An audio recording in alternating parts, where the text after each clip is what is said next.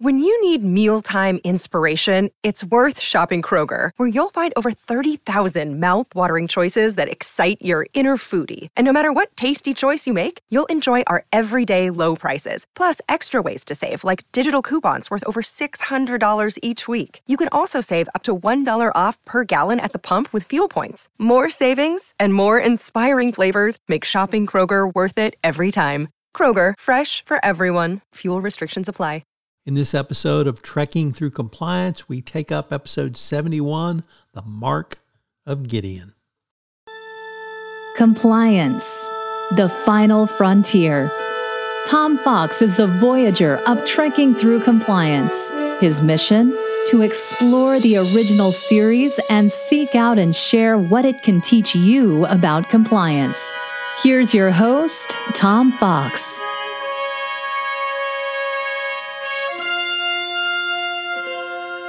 Trekking Through Compliance, episode 71, The Mark of Gideon. In this episode of Trekking Through Compliance, we consider the episode The Mark of Gideon, which aired on January 11th, 1969, and occurred on Stardate 5423.4. Story synopsis. In an attempt to establish diplomatic relations with the planet Gideon, Kirk beams down to the sensor-shielded planet using coordinates supplied by the Gideon ambassador Hoden.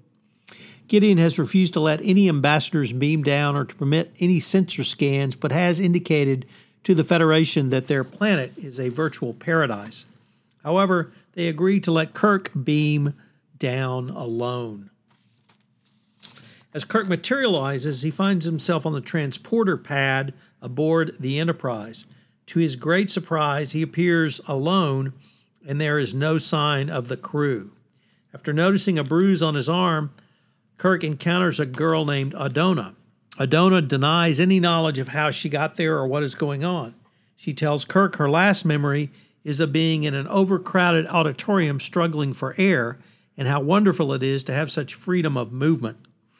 Back aboard the real Enterprise, Spock is attempting to determine why Ambassador Hoden denies the fact that Kirk has ever been beamed down. His attempts to obtain authorization to search for Kirk are foiled when Starfleet bureaucrats insist that he contact Federation diplomats in the Department of Planetary Treasuries and vice versa. After beaming up and down Hoden's assistant Krodak from the council chamber to test the transporter, Hoden refuses to allow Spock to beam down, despite the fact that they have previously agreed to do so. Meanwhile, on a deserted Enterprise, Odona tells Kirk that there is no place on her planet which is not filled with people, and that the inhabitants would kill or die for the privilege of being alone. When Kirk is busy kissing Odona, he does not notice that the ship's viewing screen has become filled with the faces of people.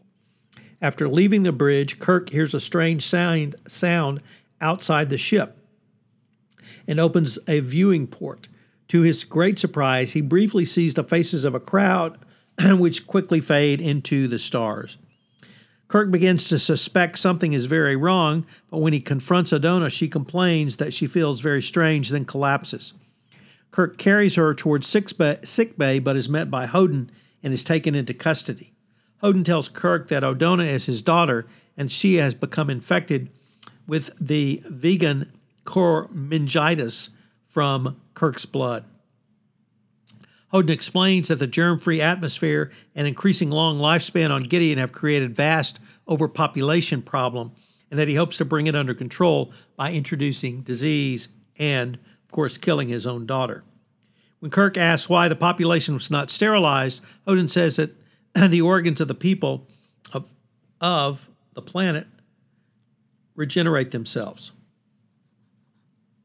When Kirk then asks Hoden why the people of Gideon have not practiced birth control, Hoden replies that the people of Gideon believe life is sacred and that the love of life is the greatest gift, and therefore they cannot interfere with the creation of life. Hoden tells Kirk that he must stay to provide the virus to infect the people of Gideon and bring the population under control. Kirk points out that Odona need not die and that there is no further need for him to stay, since if Odona survives, her blood can provide the virus. However, Hoden tells Kirk that Odona's voluntary death at such a young age will bring forward dedicated young volunteers to also be infected. By the time Spock has discovered the two sets of coordinates which he has been provided do not match, Admiral Fitzgerald continues to refuse to let Spock beam down. Spock disobeys orders and beams down to the first set of coordinates. He discovers the exact replica to which Kirk was beamed and locates Kirk. Spock overpowers the guards, and he and Kirk beam up with Odona to the real Enterprise. As he is leaving, Spock quips to the ambassador, "Your Excellency, please do not interfere. I already have one serious problem to resolve with upper echelons." McCoy heals Odona, and she is beamed back to Gideon, where her blood can now serve as the source of the vegan core meningitis for her people.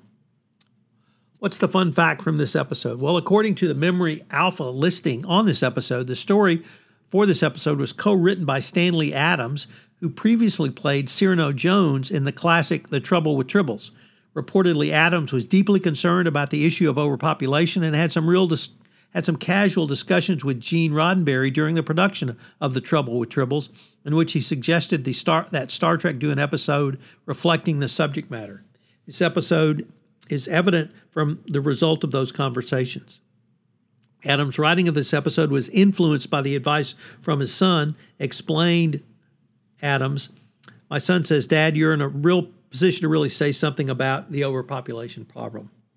There are some interesting continuity issues in this episode. This is the only episode showing an exterior viewing port. The only other time a window looking outside the ship is seen is on the observation deck in the episode The Conscience of the King.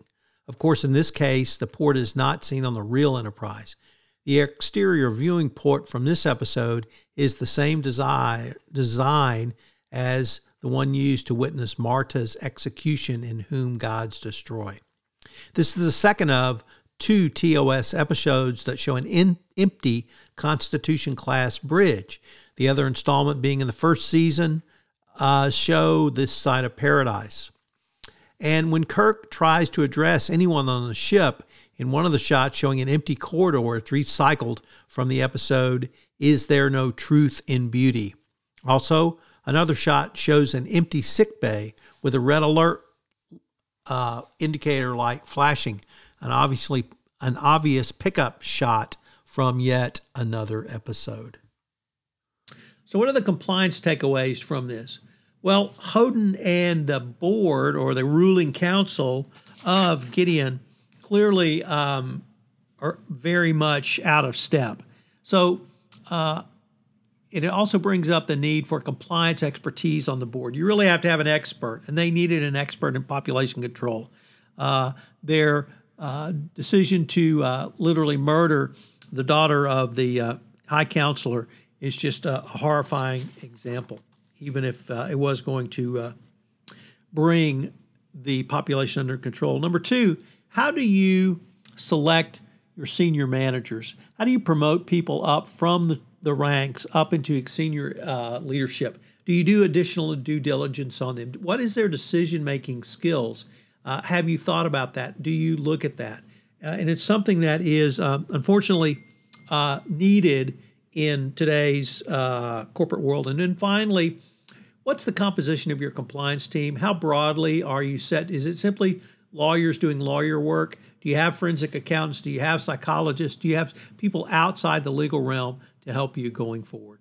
I hope you'll join us tomorrow on Trekking Through Compliance when we take up the episode, That Which Survives. If you enjoyed this episode of Trekking Through Compliance, you can help it grow by sharing it with the biggest Trek fan you know.